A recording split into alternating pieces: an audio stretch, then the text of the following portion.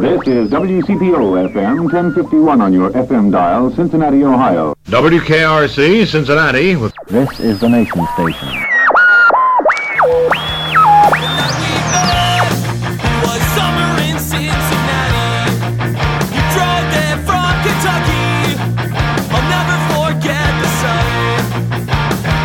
Hi again, everyone, and welcome to the Cincy Shirts Podcast. It's episode 108. Today on our show, Tommy Sheehan. I'm so thrilled that we actually have an MLS team here in Cincinnati, first and foremost, and then we get to work together on just some of the coolest stuff ever, so which is great, you know. So it's like, you know, like design can just be such a good little nugget of popcorn here and there that you just kind of feed on. Tommy's one of the city's top graphic designers, and as you can tell from that clip, he's not from around these parts. He sat down and talked to us about the culture shock of moving to the US when he was in grade school, working on design elements for the Bunbury and Bellwether music festivals, taking the leap out of the ad agency world into working for himself, why everyone is mad at the font comic sans, and a whole lot more. If you've been liking the podcast, you can help support it via PayPal or Venmo. Use podcast@cincyshirts.com and kick in whatever you feel is fair. Also, be sure to listen for the special promo code for 20% off near the end of the episode. Now, let's talk to Tommy Sheehan. Cincinnati, Ohio. Cincinnati, Ohio. I come from C-I-N-C-I-N-N-A-T-I, Cincinnati. She came down from Cincinnati. Just maybe think of me once in a while. I'm at CincyShirts.com in Cincinnati. Ready when you Just are. rolling, huh? We're rolling. That's how it is. Yep. Cool. Let me connect All right. to my little internet here. Well, I'm going to guess where you're from. Yeah, go ahead. And guess. The obvious answer, the UK. Northern I'm Kentucky. gonna narrow it down. Yeah. I'm gonna say the South. Yes. I'm gonna say London. Yeah. I was gonna say East End, Essex, or Basildon, but I'm gonna call an audible. I'm gonna go South London after hearing you talk a little more this morning. Yeah. Wow, I got it. What? No one ever gets it. I'm usually pretty. Really? Yeah, I'm usually like people. I thought it was Australia because you're always saying mate. Yeah, everyone says Australia. I sometimes get occasionally New Zealand as well. And I think the reason being because I've been over here for such a long time. You've got a little twang now in your accent. I picked up some habits. Yeah. Exactly. Yeah. You guys have the best accent. Anywhere out of the UK is horrible. Ours is terrible. The Canadians are awful. The Australians are okay, but yeah, no one speaks English like the English. Well, I grew up on like sort of like the rough side of the tracks, like in Battersea, Mitcham area, which is, you know, probably about 10 minutes away from like River Thames just south. Yeah. You know, so it was just, and then obviously I moved over here at such a young age, at like 13, 14 years old, and then was back and forth. You know, for a number of years before, like, really cementing Cincinnati as sort of home. Yeah. But yeah, no one ever gets like South London that quickly, you know, because there's, I mean, even within London as well, there's so many different sort of like areas. Exactly. Yeah. You know, like East End, West End, North, South, and all the rest of it. It's a massive difference, and people that live there can pick you out immediately. So yeah. Really? So just within that one city, there's different accents? Oh yeah. Yeah. No question. Oh yeah. No question. I mean, even like, you know, because London is so huge. I mean, it's like you go from like one end to the other, sort of like the borough of London. It's like 26 miles, something like crazy, you know. So, and even if you're like down in a place like Epsom, looking at London, you can see the sky. It's like a totally different vibe and culture completely. So, yeah. Have you guys been before? No, sadly, no. Flew over it on the way to France, dying to go. Dang, I thought for sure you'd like live there in college or something. As much of a UK nut. No, big dream. This guy has a flat. He has all that UK lingo. First place I'm going is Broadcast House. I told my family. Yeah. Which has moved since I started listening when I was a kid. But yeah, that's the first place I'm going. Yeah. PF did an interview on BBC Radio last week. They called an interview. I was on Scott Mill's show. They do. You listen? I listen to BBC Radio 6 is what I listen love 6. to. Yeah. So 6 is sort of like my bread and butter, like during the course of the week. It's more for our age. Well, bracket. it's like it's. I think what I like about it is I'm always hearing something new. Yeah, exactly. During the course of the week, and even if I like it or I hate it, that's if I've never heard it before, that to me is gold. So I bounce between BBC 6 and then WWOZ, which is in New Orleans, their radio station down there, which is unbelievable. So, but it's like their radio stations with DJs are actually they're playing what they want to play. And then Iggy Pop does a show on Friday from 2 till 4 our time heard about here. that. Yeah. And it's unbelievable. So there's Iggy Pop does one on Friday. There's a band called Elbow. Guy Garvey's the lead singer. He does a show on Sunday mornings, which is from like 9 until 11.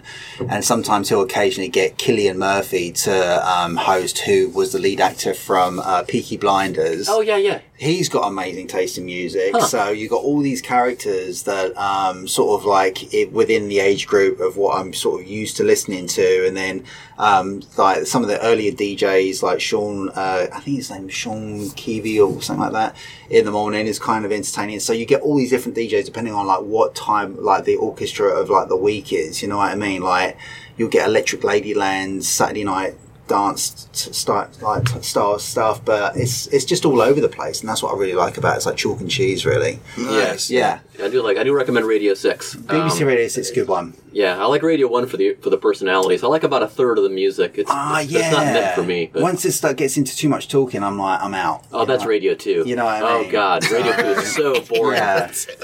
But I would recommend, if you guys are looking for something like different, WWOZ from New Orleans, Louisiana, it's a lot of that sort of like proper New Orleans American music from like, you know, old jazz to new jazz to stuff that's in between. But it's just great background music when you're working and stuff like that. Yeah. So that's what I'm always looking for, is like stuff I can have on. That I can zone out to all the rest of it. So, I was always a fan of John Peel.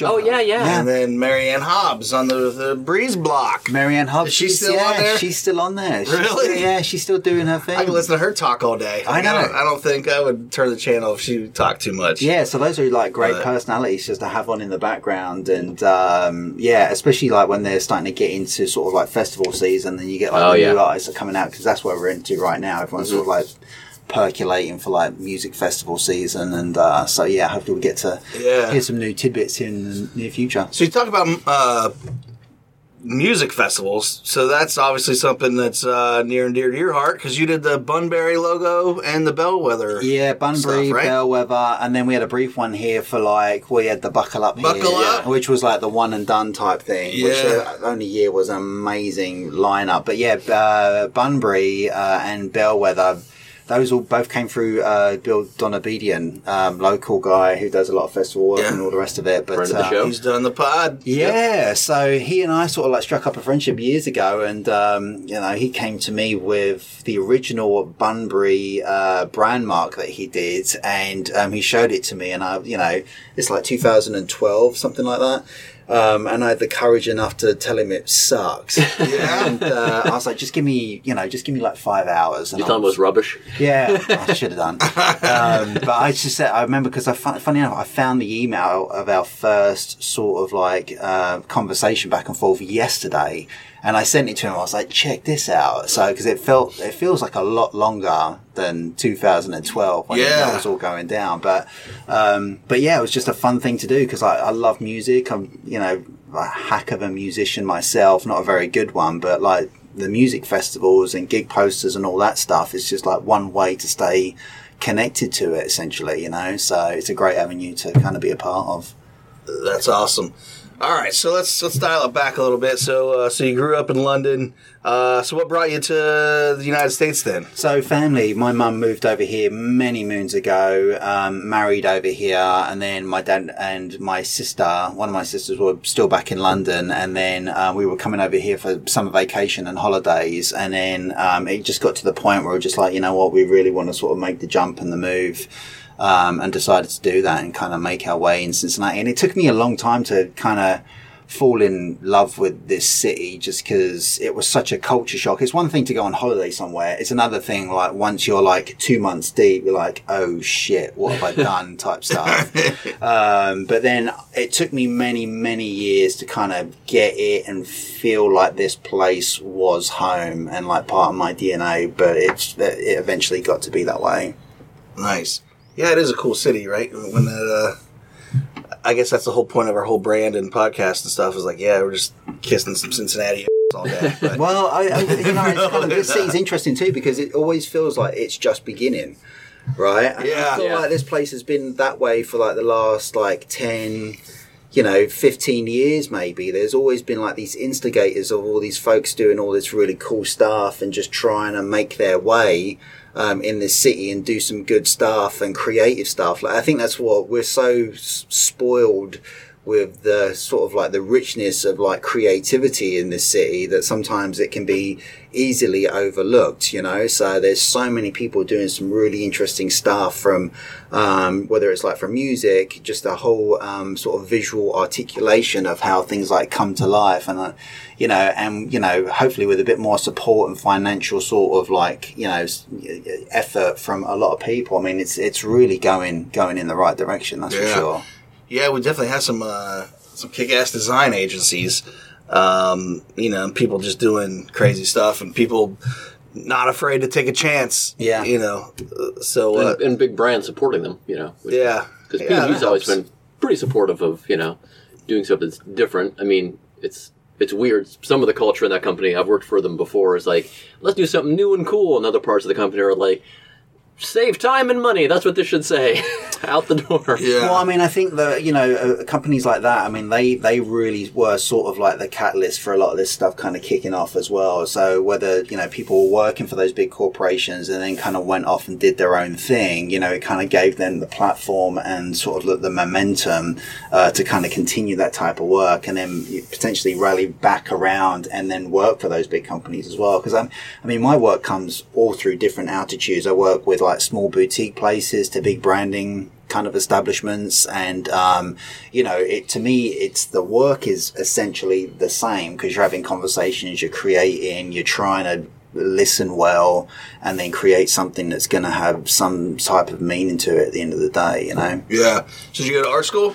I went to Antonelli for a couple of years. Me and Rob Warnick were there together. Okay. Rob used to work for me at the record store. Yeah. Way back when he was in high school. Yeah. So, I was just such a shitty student all the way across the board, from high school to college. I just couldn't get it together. And, by the time I actually got to Antonelli and started to really focus in on art and craft and all the rest of it, that's kind of when I got sort of sub-serious about it. And then was able to kind of get through that art school and then start flipping my fingers through the yellow pages when that was still a thing. And, had sort of the audacity to try and get into a design agency, and someone was dumb enough to hire me. Wow. Yeah. So, have you always been infatuated with design and typography and stuff? Because, that's it. Typography, I don't think anyone appreciates how freaking hard it really is. I think I've always had that, and I might not have even known it, that I've had that obsession with it, but even informational design, like London Underground, those kind of infographics and all the rest of it, they've always spoken to me, and I've always looked at them a little bit longer than you would other things, essentially, whether it's the color palette, the negative, the positive, the spatial relationships. That's the stuff that I really sort of zone in on, that I'm really interested in. And then just sort of old music albums and, just even travel wayfinding things, whether you're jumping on a bus and the bus blinds from way back in the day, or just the way that the Johnston typeset was kind of spaced out from a long destination to a short destination. I always noticed that stuff, and I'm so sort of intrigued by it today that, I just find it endlessly fascinating. I can look at something and just kind of get lost in it for a little bit. So, whether it's a good piece of art or bad piece of art, I'll still want to kind of visually investigate what the hell is going on here. Yeah. It's amazing how much bad design there is out there.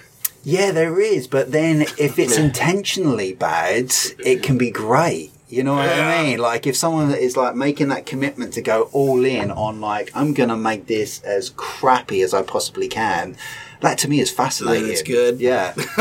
That's what I always had a hard time with. I went to Art Academy and design class there, and our typography teacher was just just look at good design. Just follow good stuff. And I'm like, I'm a student. Tell me what's good. Yeah. You know what I mean? Yeah. You pick up the design annuals or That's really about any GQ or discipline, something. really. But, Read good writing. yeah, listen but you to look good on music. MTV and there's be all this crazy stuff, or even ESPN. They'd have kind of cutting edge, like, motion graphics and whatnot. And just like, man, like I would never just be able to sit down at a blank canvas and be able to come up with all of that. Like it's just really kind of stressful. In a way, you're like, I got a long way to go. Well, I think it's kind of interesting because, there was not too long ago, I remember there was this big push for minimalism, right, in typography. And even when I was in one of the corporate agencies that I was working at, everything went just like super simple.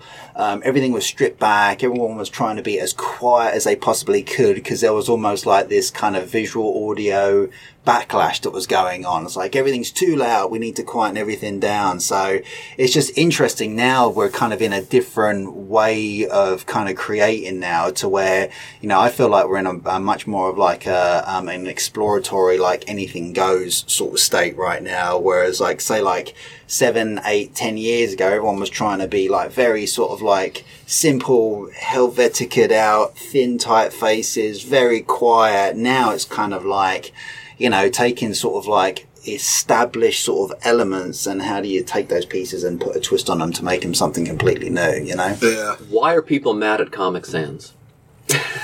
I don't understand. I'm not It's a little defending wimpy. it.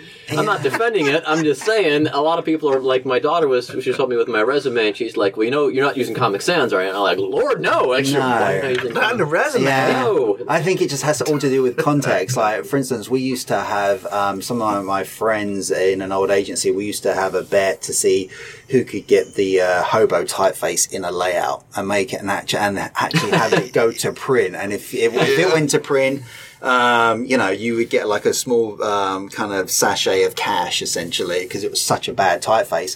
But I've seen that typeface show up in a few different spots now, and I think it's all about context. I mean, if it kind of works, and I was probably one of those that dogged Comic Sans like back in the day, but now I'm sort of like pulling back on that a little bit because you never know. The Comic Sans challenge. Yeah, exactly. So if you can get that thing printed, like more power to you. Yeah, people don't realize what all goes into creating fonts. I mean, all the there's a couple Instagram accounts that really break the stuff down. That after a while, it's kind of like, well, yeah, there's just so many different levels to get in and cut everything open.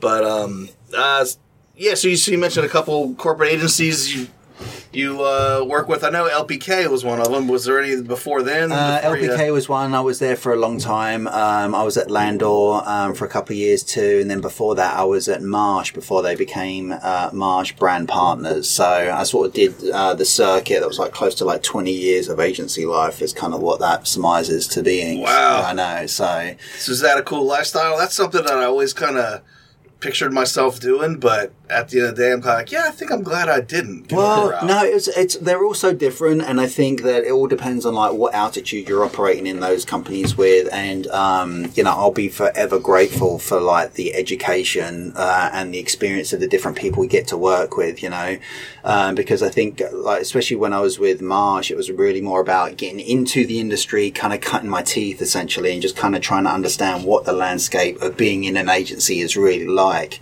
And then from there, I went to like Landor, and then you're just surrounded by like world-class talent. And it's like, wow, I better up my game. And then, that was a really good education just to be obsessed about the craft essentially and doing those 24-hour shifts occasionally just to kind of, get the work to where it needed to be. Just because like, back in those days, it's like, even if you had some talent, there's a good chance you weren't the best, most talented person in the room, but you better work damn hard to kind of get it to that point. And then after, having some time there, then going to LPK and trying to find that sort of like balance of trying to create my own thing as well. And then working in sort of like the corporate branding agency world as well was always kind of fascinated me as well. Cause it was always like never enough because I'd always be creating stuff outside of work as well, whether it was like music festivals, gig posters with like Keith Neltner or whomever around town. It was a case where having a little bit of an insatiable appetite to kind of create, because I don't know how you feel, but I always find like a tremendous amount of self-worth out of just creating and just putting stuff out into the ether and just to see how stuff gets responded to, you know. So it's a little bit of that kind of coming into the fray as well. So and then eventually, after doing all that corporate sort of branding agency, it was kind of a time to kind of leave and see if I could take the bet and hedge the bet on myself to see how that would go, you know. Yeah. So, which is scary all in itself, you know. I hear you. So, at what point did art directors quit breathing down your neck and just let you go? Or what? Or does it ever happen in the corporate world? Yeah, I think, you know, there's always going to be someone sort of peering and poking over your shoulder to see what's going on, but you know, I think there's also a level of like, when do you stop listening and you start trusting your own gut on stuff, and kind of running with projects and kind of driving those as you see fit. What's interesting about that whole game is like, you could have two creative directors with the same brief, the same project, and, you know, they're both going to come out with probably two relatively different outputs, but it doesn't mean that one is right and one is wrong. But, you know, if they've done a good job as far as like listening to like the inputs and then kind of doing the right research and then kind of trusting their gut as to what is right, instead of just like, you know, being in a silo and creating stuff for your own sake, you know, typically there's more than one right solution. So were you like when you had James Billiter on here, he said he was a master designer. Yeah. And then, so were you, which I guess, so was there. I was one of those too. So, okay. So there's what, entry level, intern, and then you got, regular designer, then senior. Junior's like because there's junior copywriter, senior copywriter. So at some point there's a fork, right? Where they're like, okay, this guy's good, well, we'll still tell him to do. But master designer is like, get the hell out of my way, lock me in my studio. I'm going to give me the specs, and I'll deliver whatever you need. I think that's kind of where like James Billett and myself were similar in the fact that we just wanted to stay on the board, stay creating, because as you kind of grow in your career, there is that fork in the road. You're absolutely right. You either become like a design director, or you start doing a little bit less of the work, or you try and fight to kind of keep the creativity going, essentially. Not saying that you're not kind of displaying creativity when you're design directing, but you're literally looking over someone's shoulder and trying to help them kind of get to, you know, a creative output that's going to represent the work well. Whereas, you know, the master designer realm, I think everyone that starts in the creative field wants to keep drawing, creating, building, and all the rest of it. And I think, that's where that title ended up coming from. So we tried to stay in that lane as long as we possibly could. But there came that point and shift when, you know, I was in the corporate world where, you know, you have to keep selling the work as well. And then, you know, if bodies are getting light also around, then there's no anyone else really around to sell the work. So then you get sent on the road and you're selling work essentially. Yeah. That's crazy. So was there a lot of traveling? I mean, James talked about going to like Sweden and some. There was a lot of travel, and I think like that's high pressure pitches or presentations. I think they all came with a level of pressure, because whether you're like selling the work or trying to get the work, you know, to kind of keep bums in seats and making sure salaries are getting paid. You know, there does tend to have a little bit of pressure with that. But, you know, that's kind of where my tension point was, you know, when I decided to start Tommy Inc. on my own, because I was on the road a heck of a lot. I was doing a little bit of less work than I really wanted to be doing. And then it's kind of like, okay, I need to start stacking the chips in my favor when it comes to actually, you know, doing the work essentially. So, and that was sort of like the catalyst for me to kind of fast forward, you know, sort of what Tommy Inc. is today. So they're kind of grooming you to take on, you know, more upper echelon positions there at the... Well, I think that's just the nature of the business. You know, Yeah. it's either what's the phrase? If you're not moving up, you're moving out type stuff. You know, so and for me, I love doing the work. I really do. I love talking about the work. I like presenting the work, but I really love being in the weeds, in the trenches, doing the work. It's just kind of, I just get a massive amount of satisfaction from actually creating the stuff. Yeah. You know, That's awesome. So, all right, so you had some freelance clients lined up, or what gave you the confidence to say, honey, I'm out. I'm doing my own thing. you know what? I think there's never a good time to say that. You know what I mean? The timing is always going to suck, you know? And I think that, you know, there just comes that point where you're literally, you're on the phone and you're just going to hang up on the conversation that you're having and just kind of go for it. And, you know, for me, it's like when I was talking to my wife, I was like, you know what? The first goal is just to make sure the lights are still on after 30 days. If the lights are still on after 30 days, then okay, I think we can make this work essentially. So, it's really about just kind of placing bets on yourself and, you know, just keep chumming up the waters and keep conversations going. And, you know, to me, it's kind of like if the work is good and the chemistry is good with the people that you're working with, that's a pretty good recipe to make some good things happen. No doubt. So, so you've been on your own for Just 2 years? over 2 years now, yeah. Yeah, I started doing we'll call it Tommy Inc. stuff in around 2009. So that was sort of like in parallel with, you know, my regular day job and then doing, you know, little bits of work here and there on the side. And then 2 years ago is kind of when I left the corporate branding agency world and went full time. So how do you concentrate on marketing yourself and also satisfying that creative bug where you're... I think it goes hand in hand for the most part. Like, I'm always looking to celebrate the work that I'm working on, right? So to me, that's sort of like that helps with the marketing portion of it. So, making sure that projects that I really am enjoying, making sure that they're present online and I'm popping it, if I get permission from somebody, that I'm celebrating the client as well as sort of celebrating, you know, my own brand essentially. And I feel like that's the right way to go. Yeah. Yeah. So how are people contacting you now then with, I mean, a lot of word of mouth? Is there, I don't know, are you posted on... I don't know. I look at some of these, or actually, Nate, I don't know if you can name some of the recent logos or clients. I've been to your studio, and it looks like you've done a ton of stuff, like from beer bottles to I don't know. You know your portfolio better than I do, but yeah, I think a lot of it. I've worked on, you know, in the corporate branding world, worked on these global brands that are massive brands, whether it's like in the spirits world, the beer world, kind of like beauty care, you name it. But I think a lot of times I'm looking more to kind of focus my business in around sort of like the region of the Midwest per se, and most of it's been through word of mouth.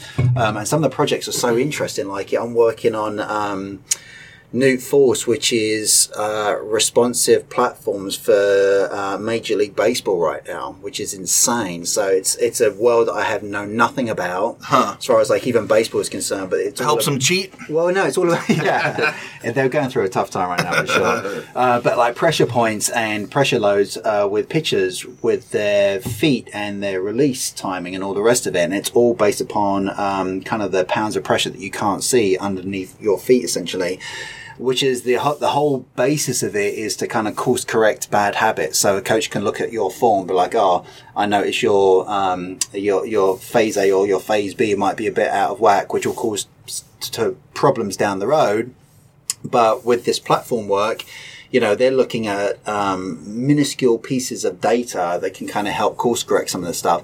And to me, that's just fascinating because I know nothing about it. It ends up being an education for me, and then I'm able to kind of visually articulate what they're trying to do, who they're trying to talk to, and kind of the world in which they want to operate in. So it's jobs like that which I find just incredible. That's cool. Yeah. Well, and hopefully they pay you instead of, because a lot of times those up and coming guys who need a logo, they're always like, hey, why don't I just give you a part of the company? Oh, you know what? And sometimes I do that, you know, and that does happen. And a lot of times they don't pan out. But, you know, at the same time, it's kind of like, if I feel some chemistry going on, like if you're, you know, a good person, you're not going to be a total nightmare to work with. And I feel like the work's going to be sort of beneficial to kind of celebrate on my own accord. And that might help me get another job like down the road. Yeah. Then that's kind of like, you know, you've got to trust your gut a little bit. It doesn't always pan out that way, but occasionally it does. So, yeah, so it's always a fascinating journey. Yeah, you got to be able to sort out the sharks from from the whales, I guess. Exactly. If anyone's ever said that before. Who knows?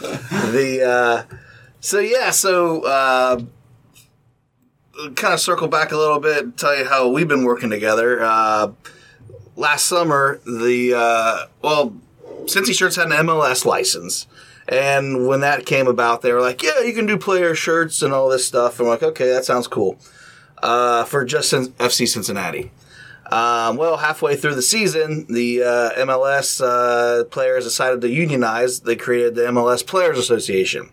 So a whole another entity reached out to us and asked us if we would like a MLS players license. So we said sure. So we figured out all that, and then we're like, okay, we better get some design chops ASAP.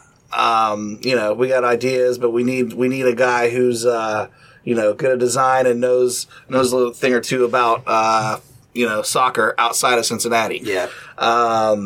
So that's why I shot you an email and you're like, yeah, sure. Sounds awesome. So that's good that you're also our local soccer, aficionado. Obsessed. I mean, I think that I'm still kind of, MLS is kind of still, obviously growing, and the talent pool is getting so good so quickly. I'm excited to see like what the league what it's already done in such a short period of time is remarkable.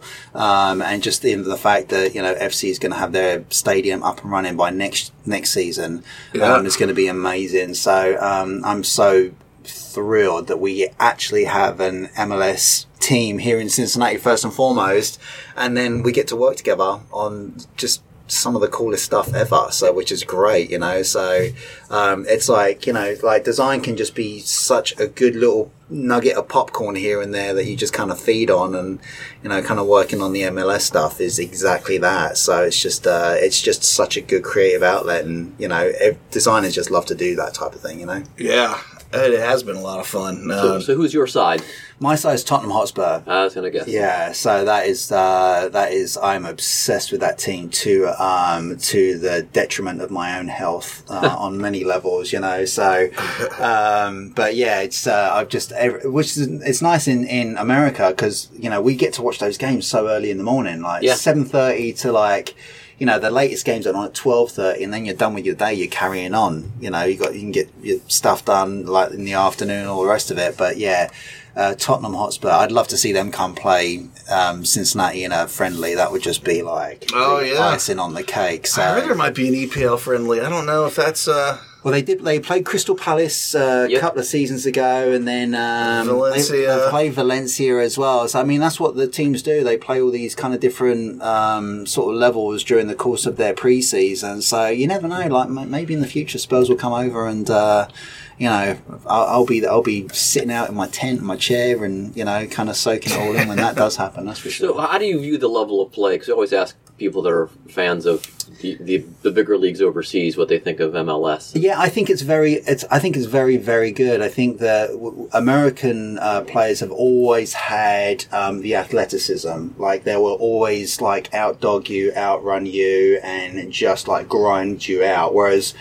Maybe some of the other leagues have more of the technical ability of play per se, but that gap is really getting very small now, which is great to see. So, and then because it's even the last couple of seasons, Atlanta, they're a new team, and so LAFC as well, and then the Galaxy. But if these teams are on, and Portland's is another one, if these teams are on, I'll sit down and watch that. Whereas, say 7 or 8 years ago, I was not doing that. I was either watching, Columbus Crew because they were like the locals, just to see what they had going on, all the rest of it.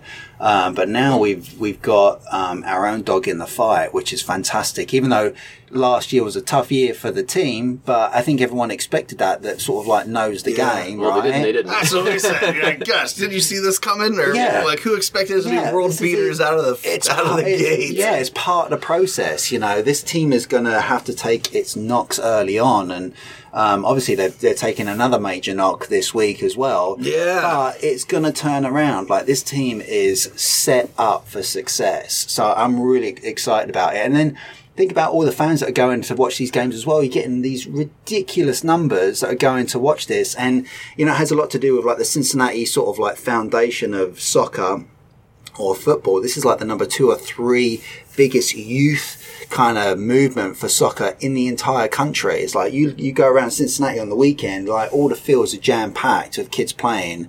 And whereas say years ago, that would stop. You get to college and then you kind of wane off after high school. But now there's a reason to stay engaged with it, So I'm so excited. So we'll be down there a lot. So we made our upgrades with, signing our players and stuff. But, you got Chicharito going to LA. And it sounds like all these other teams are, picking guys out from all over the world. But how great is that though?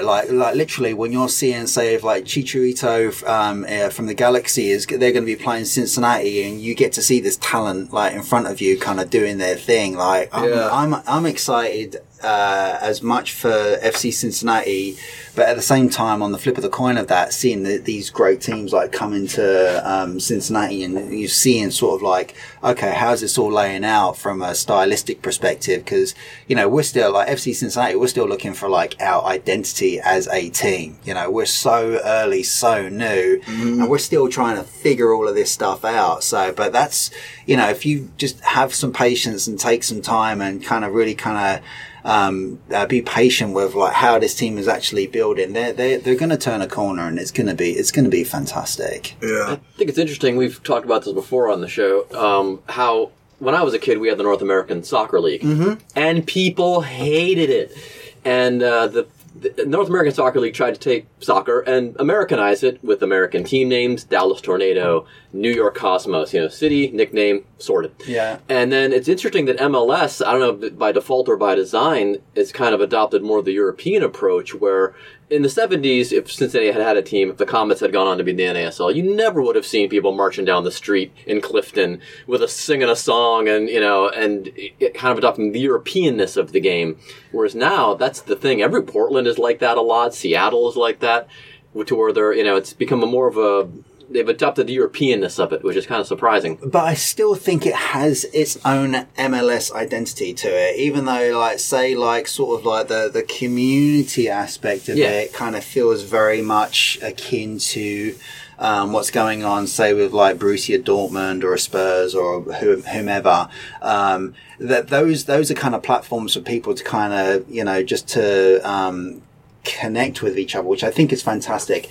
But the league still feels very much like an MLS American establishment, which I think is key to the culture of the league itself. For instance, there's been so many players that have come over to MLS and they just haven't gotten it. You know what I mean? There's been a ton of players which did really well in Europe and then came over here and just didn't show up, just was basically dialing it in. But now I think on the pitch and outside of the pitch and sort of the community of what soccer is in this country, it's kind of cultivating its own identity and DNA, which I find, someone that was born and raised in a football mad sort of even hooligan culture, to see where that was and to see what it is now, is fascinating. So I'm so excited to see where this is going to go, because I think it's going to be a massive benefit to the community. I think the team's going to get, exponentially better from season to season. They just need to kind of keep the eye on the ball, essentially. No pun intended, but yeah, I think I'm excited to see where this is going to go. So we We just lost our coach. Yep. So I feel like when we were in USL, our players were so good that the coach really didn't matter. Like, those guys just kind of went out and, not that they did their own thing, but they were able to, figure out ways to win and score and whatnot. Last year, I think it was apparent we needed a hell of a coach in order to get through some of these games. Yeah. Which I don't think, we had. End of the season, though, he was really starting to, get results, or I feel like they were having a little better chemistry there towards the end. But, so with the upgraded roster, are you as concerned with, not having, Jans at the helm? Or, I think it's just the feathers are definitely ruffled right now without having a permanent coach right there. And I'm not sure what their plan is. I'm sure they're going to have their interim coach now, but they're going to have to go after someone that, is established, kind of wants to follow sort of like the style of play or the ethos, or have an idea as far as like, what does this look like from a youth perspective all the way to the senior team. And, that's what like good institutions always do. Like, you have like your younger team playing sort of gesturally like the style of the senior team. So when you kind of bring those kids up from, say, the youth team to a more senior side, they have an idea of how the team is going to be set out and play with. So it's interesting. I can't wait to see like who potentially the next coach would be. I mean, do you follow those FC fan sites and stuff like that? Yeah, a couple of Unfortunately, Facebook groups in there. Yeah, it can be brutal on there, but it's even like you kind especially on days we put out a shirt. Yeah. Well, it's like, you see like suggestions coming in for like people like Ruud Gullit and Klinsmann. It's like, God, I don't know if that's who you want in the, as the coach or what have you. But yeah, they're just going to have to take their time, be patient, do their due diligence, and get someone that's going to be in there for like three seasons at least, just to kind of have some positive impact on that. But yeah, hopefully the players kind of stay with it and they kind of stay true to the team. And but yeah, it's going to be fascinating. I will definitely be watching with eager eyes, that's for sure. That's crazy. It's definitely been exciting. Yeah. It's like, oh, gosh. Now we can't sing hip-hop. Oh, man. So was that a big culture shock when you came over here? You couldn't throw around the N-word like you used to over there? Oh, no. Everything was a big culture shock. I mean, it's funny when you move. It's one thing to go on holiday. It's another thing when you actually move from one place to another. Like, you notice everything. Like, even like the freaking color of the grass to sort of the construct of the concrete. It's the dumbest stuff that you notice after a while. And then say when I lived here for a number of years, then moved back, was going back to England for a couple of months during the summertime and all the rest of it. It's the same way. You start noticing stuff you've never seen before. But then to parlay that back into design, that has a huge effect. So whenever I go back home to England, I'm always like acutely aware, even if it's in an airport to a bus stop to what have you, just I'm always looking at all these kind of visual signals that are being popped out into the ether and sort of like, storing them away in my sort of mental library. What part of town did you move to when you moved here? Like, where did you go to high school? It was, I went to Mola High School, and so I was up in the Kenwood area, and then went to UC, so obviously lived down in Clifton, and then spent a few years in Covington as well, which was great fun. And then moved to Hyde Park for a couple of years before going out to Mount Healthy, and then now back up into Blue Ash.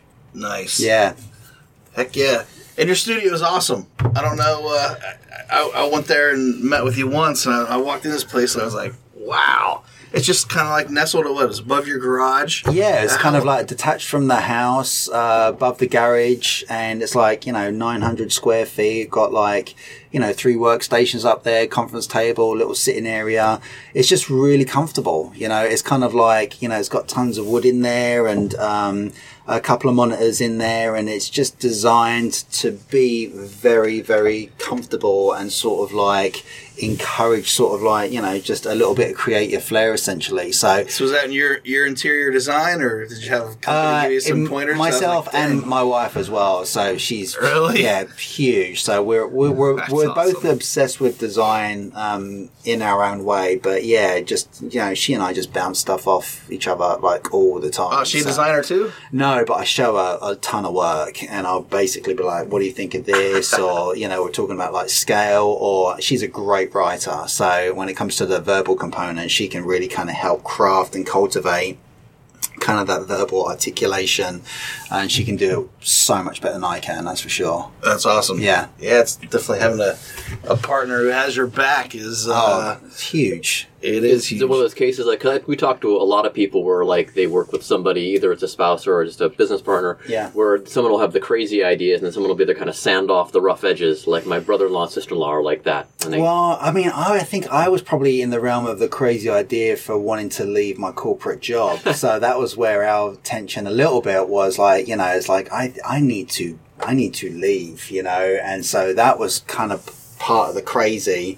Just because it's never an easy decision to kind of leave a paycheck, right? So that's kind of like but sometimes a paycheck leaves you. It's very true. Yeah, it's very true. So it's more of a case where like, who's going to leave first? Yeah. Are you going to ditch me, or am I going to ditch you? Essentially, so. Not to put it harshly, but yeah, it's worked out really well so far. So just being around and more present in Cincinnati, a little less travel, bit more work, being able to kind of crank up the music every day, at least like 6-7 hours a day is kind of, sort of like the dream come true for me, really. Heck yeah. Yeah.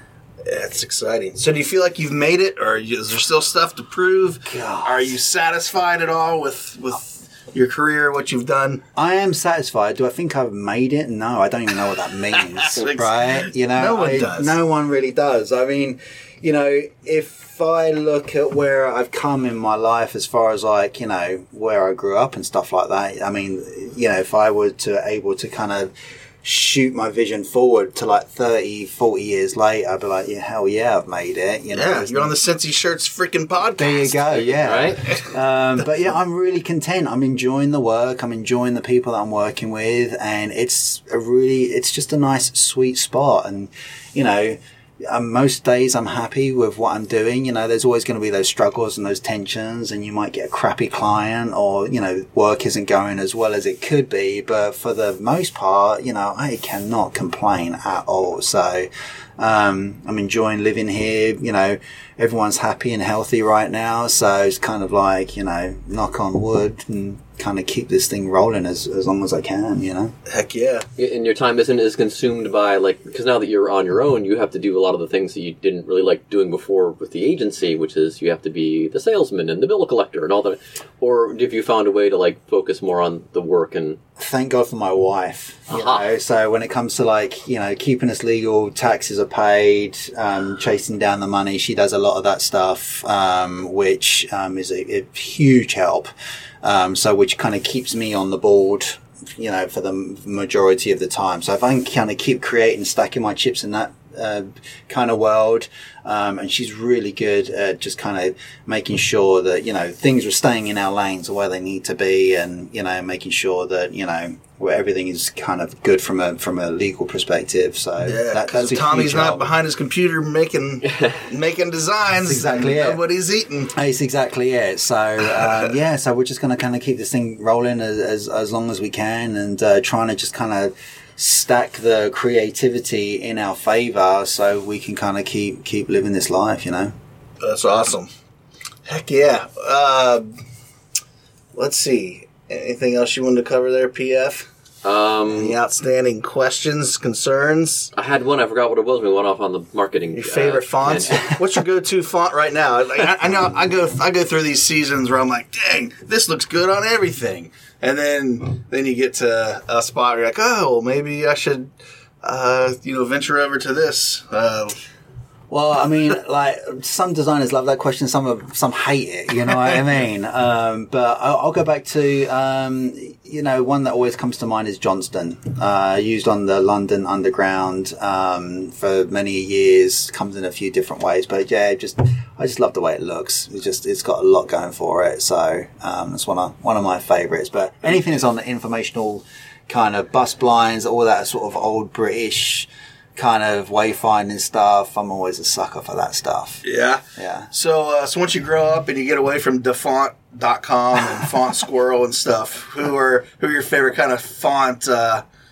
What do they call them? Not font creators, but the people who make fonts. But is it foundries? Yeah, the foundries. Yeah. You know, I go in and out of so many. Now I'm just looking at a lot of people that are creating stuff that are just way less than perfect. So, and there's so many like young, fresh designers or fresh designs coming into the world like on a daily basis. I'm always like just really interested in, curious, and I'll go into like the old historical type foundries as well. Even like Cincinnati's type foundry historical books are just incredible to look at.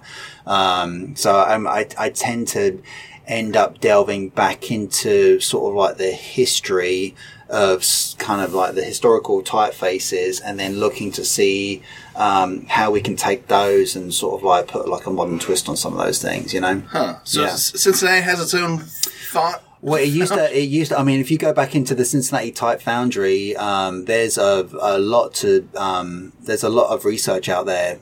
Because if look back at like some of the original, billboards in Cincinnati that were taken from shots from the river.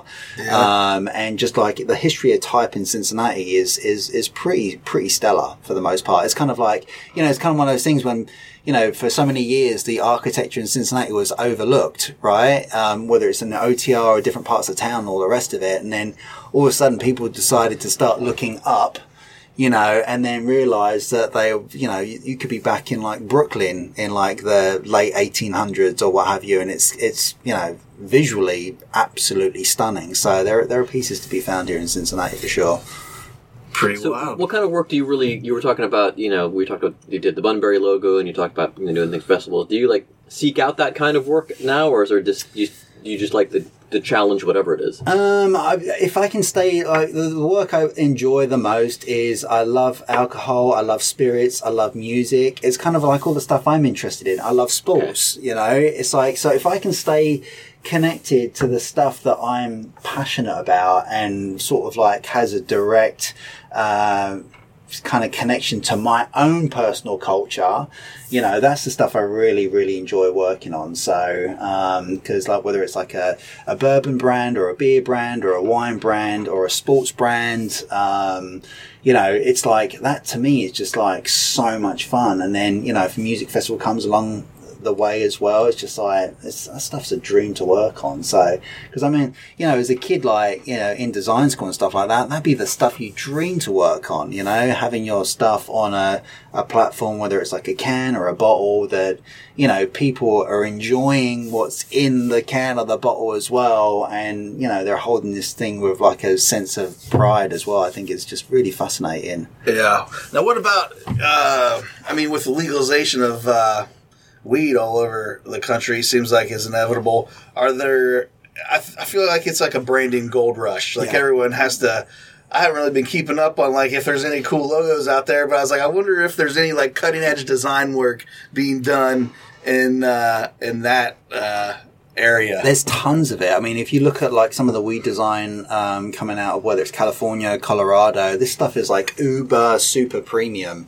It's not sort of like, you know, your buddy with the high time subscription. It's exactly it. It's no longer that. I mean, if like even like look at all the CBD work that's coming out right now. It's very much akin. Like everyone's kind of going very highbrow, and it's all about like kind of health and wellness and mental wellness, and it has a lot to do with it. Just because, like, you know, like the world is such a anxiety driven place right now that everyone's trying to come through with like a lens of like calmness and education and all the rest of it. So it's really fascinating. So I'm sure there's going to be a ton of that type of work coming out of the sort of local region here as well, especially like the CBD as well. Yeah. Obviously we haven't caught up to sort of the weed realm yet to a certain degree, but I think it's only a matter of time. Follow any other sports besides soccer? Occasionally rugby, especially when the Rugby World Cup's going on, but soccer is just the king shit for me. So no baseball, obviously. I'll go down there and enjoy a hot dog, and you know, I love the environment, but it just doesn't keep my attention. Cricket. again, doesn't keep my attention. Okay. Yeah, just no interest. My brother used to play a ton of cricket. But yeah, that was his sport, and it just wasn't for me, you know. So Still don't understand it. I've tried watching it, and I'm just like, my Well, Scottish friend is that's his second favorite. And Greg James, who does Breakfast on Radio 1, massive. In fact, he does on 5 Live, he does cricket commentary. Yeah. He's that obsessed. yeah, I'm just you know, if it's like a T20, which is, you know, the condensed The short version? short Yeah. version, maybe if it's a final, maybe I'll watch it. But other than that, it's but with soccer, even if there are two just crappy teams playing against each other, I'm just fascinated. So you can watch any game. So you're one of those guys that can watch any game. Oh yeah. I'll watch any game. Bundesliga comes on, Hamburg and, I don't know, Cologne maybe. If I've got no responsibility in that moment in time, yes, I will sit down and watch it for sure. Then musically, who are some of the artists you like? All over the place. Like we were talking about, like BBC Radio 6, WWOZ. I mean, right off the bat, like through my recent list, like Elbow is a big one for me. Then I go to like Niels Fram and these kind of more electronic orchestra, piano people, and you know, from like classical to reggae to rock to alternative, I'm all across the board. So if it's good music, it's good music, and you know, I'm into it. You a big festival guy? My wife and I used to be huge on festivals. We have an 8-year-old daughter, so she's getting to the point where She killed that. well, she's starting to go to them now. So Yeah. we'll be taking her to Bellwether this year for sure, and probably Bunbury as well, and potentially like the Homecoming Festival as well. So because she's she's got her own kind of musical tastes, and so we're starting to look at what she's liking and sort of like getting her exposed to that, because we used to work the Bunbury Music Festival, like, you know, slinging prints down there and stuff like that, and you know, she would be a little baby with the noise head cancelling headphones on a little blanket, and you know, we were that type of family, like for festival season, you know. So whereas we've kind of pumped the brakes on being on site now, still doing the work in the background, but yeah, so I'm looking forward to this year's festival season, because you know, there's a time and point where my wife and I, we saw like 50, close to 60 shows in a calendar year, and so we were just like, Jeez, all the time. I saw 15 last year. I thought that was a ton for. Now we would go to like the old Southgate House and, you know, see a show on a Friday and a Saturday, and then we'd be at like Bogart's or wherever, like Tuesday, Thursday. And so, but yeah, so now I think we're going to start getting back into there, especially like the weekend festivals, because, you know, you can get so much music crammed in such a short period of time. So my first concert when I came to Cincinnati in '97, Blur for $14. Blur, At wow. the garage. Wow. Didn't know who they were. Didn't know a thing about them. I came to Cincinnati. I was loving Q102 and all the pop music they were feeding me every hour. Like, wow, this is the best. Because I grew up in the sticks in Ohio where we could hardly get any radio stations. Yeah. So like, wow, one that's playing pop music 24/7. This is unbelievable. Then my buddies were like, yeah, screw that. We're going to Blur. Wow, okay. First concert I saw here, I didn't even live here. My wife was living here, and I came to visit her. We were friends, and we saw Billy Idol, and Gene Loves Jezebel was the opening act. That's what I wanted to see, was Gene Loves Jezebel. Wow. And I remember it was at Riverbend, and we had good seats. I had press seats, so we were a couple rows back. And after Gene Loves Jezebel, I'm like, well, I really want to see Billy Idol. So we gave our tickets to some kids up on the lawn, and they were happy. And wow. they just stuck around. Wow, you just took off, huh? Yeah, but other things I wanted to see in town. And I'm trying to think what my first music concert was. I think it was Robert Palmer up at Kings Island. oh, wow. Yeah. Yeah, and then I think a week Rock in later. peace, Bob Palmer. Yeah, I Did you have all the ladies in the background doing their I little... can't remember. What was there was the concert venue that was just off of the Kings Island. Oh, Wolf something? Timberwolf. Timberwolf. Yes, Yeah. that's where it was. It was at Timberwolf. Yeah. And then I think maybe it was a few weeks later, I went with my sister. She wanted to go see Tiffany. So we went from like Robert Palmer to Tiffany in a couple of weeks. But yeah, I remember seeing like Victor Wooten and Bela Fleck up there before Timberwolf shut down. That was an old venue that sort of like everyone forgets about up there. Yeah. You know? So, yeah. So Weird Al there. Took Hannah when she was 12. Amazing. Yeah. Amazing.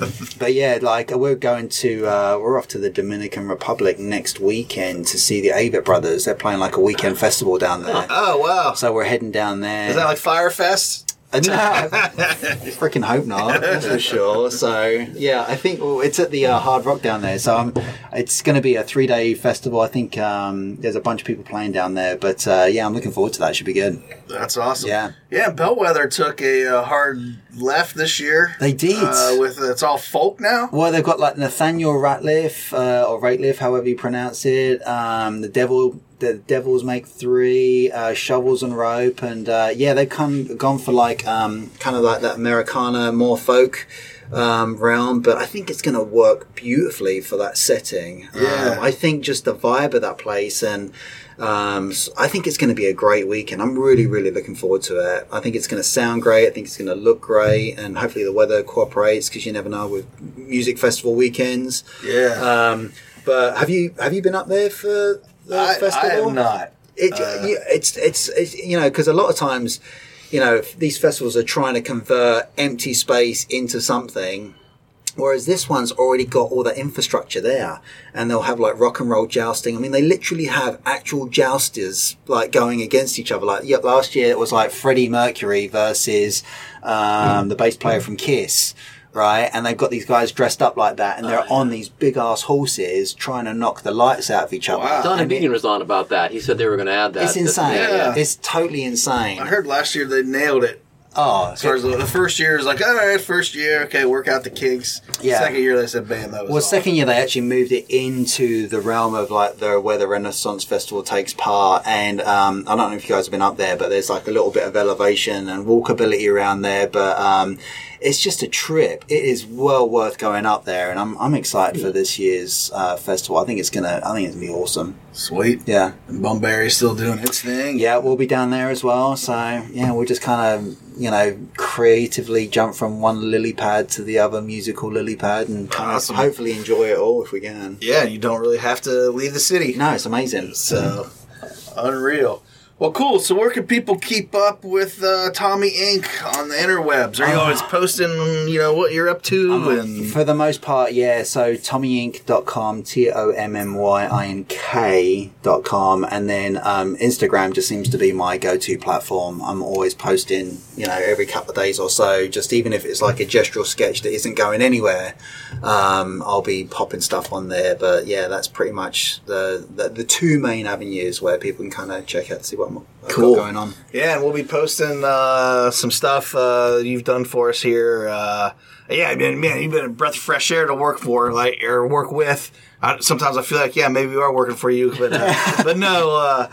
But yeah, just the stuff that we've been able to create in our short time working together, I think's been awesome. I think And I am real excited. to see Yeah. what I'm like, man, if this stuff doesn't get traction, then I'm out. You know what I mean? Then it's time to find a corporate gig and retire in a cubicle. But there's no way. No, I mean, it's just like, I don't know. I love being able to, you know, throw an idea your way, and you're just like, yeah, let's just tweak this, tweak that, boom. Yeah. And you're like, wow, that's all it took. Well, to me, it's like food. It's like conversation is like food, and you can like, you know, it's always good to kind of play ping pong with designs occasionally, just because, you know, other people are going to be seeing stuff, and you know, you can kind of start to refine it and get into a spot, and everyone kind of comes at the work with their own kind of lens and their angle. And if it's all coming from a good place anyway, you're going to get to a good spot at the end of the day. Yeah. You know. Cool. Well, awesome. Yeah, so at the end of every episode, we like to ask our guests to provide us with a word or code that'll be used as a promo code on CincyShirts.com or in our stores. This code's good for when the podcast is released on Wednesday till the following Wednesday when the next podcast comes out. So, what is one word that either inspires you? It doesn't have to be anything. No, it has to be something. It has to be something. I think I know what it might be, but I don't want to prejudice the jury here. A word or a code that people can use. Dun, dun, dun. Yep. The word will be the code. Anything? Could we just use Spurs? There it is. I called it. Yes. Yeah. Got it. I thought it was going to be Johnston. No, Spurs. How could it not be? Spurs. Promo code SPURS will get you 20% off CincyShirts.com. There you go. Thanks to Tommy Inc. for coming in and sharing your story.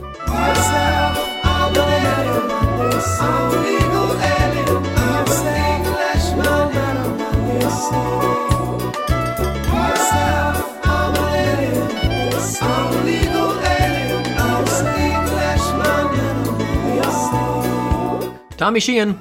He's actually an Englishman in Cincinnati, if that's the closest I could come to there. I've always dug that tune. That's one of my favorite Sting tunes. Anyway, Tommy Sheehan, find him, of course, at Tommy Inc. Inc. is with a K, TommyInc.com. And we will get Rob Warnick on the show as well at some point.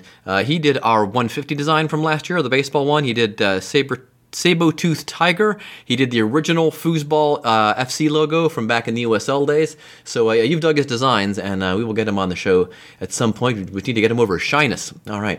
So if there's someone you'd like to hear on the podcast, just drop us an email, podcast@cincyshirts.com. Put podcast guest in the subject line, and you can also use that email to donate to the podcast, of course, via PayPal or Venmo. If suggesting a guest, please put podcast guest in the subject line again, and of course, maybe a little brief bio, 1 or 2 sentences about why you think that person would be a good guest for our show, but not somebody that is already widely known.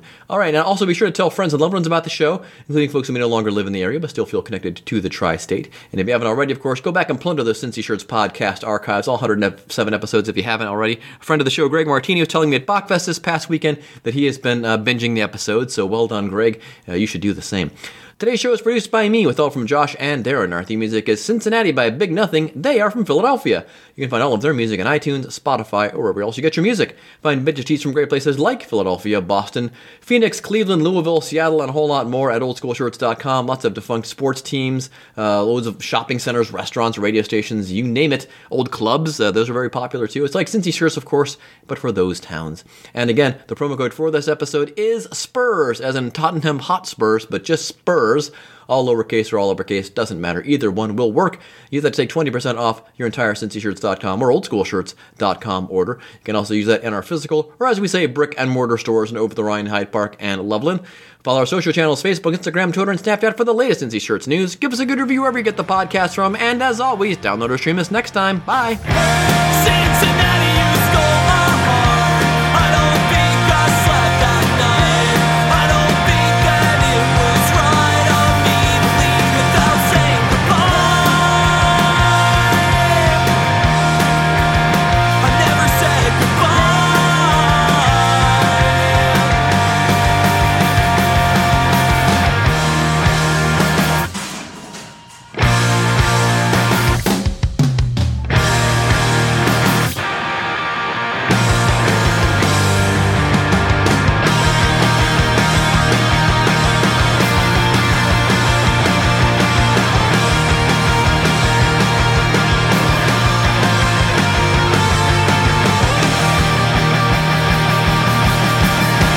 Cincinnati, you stole my heart. I don't think I slept that night. I don't think that it was right of me to leave without saying goodbye. I never said goodbye. I wish I said goodbye.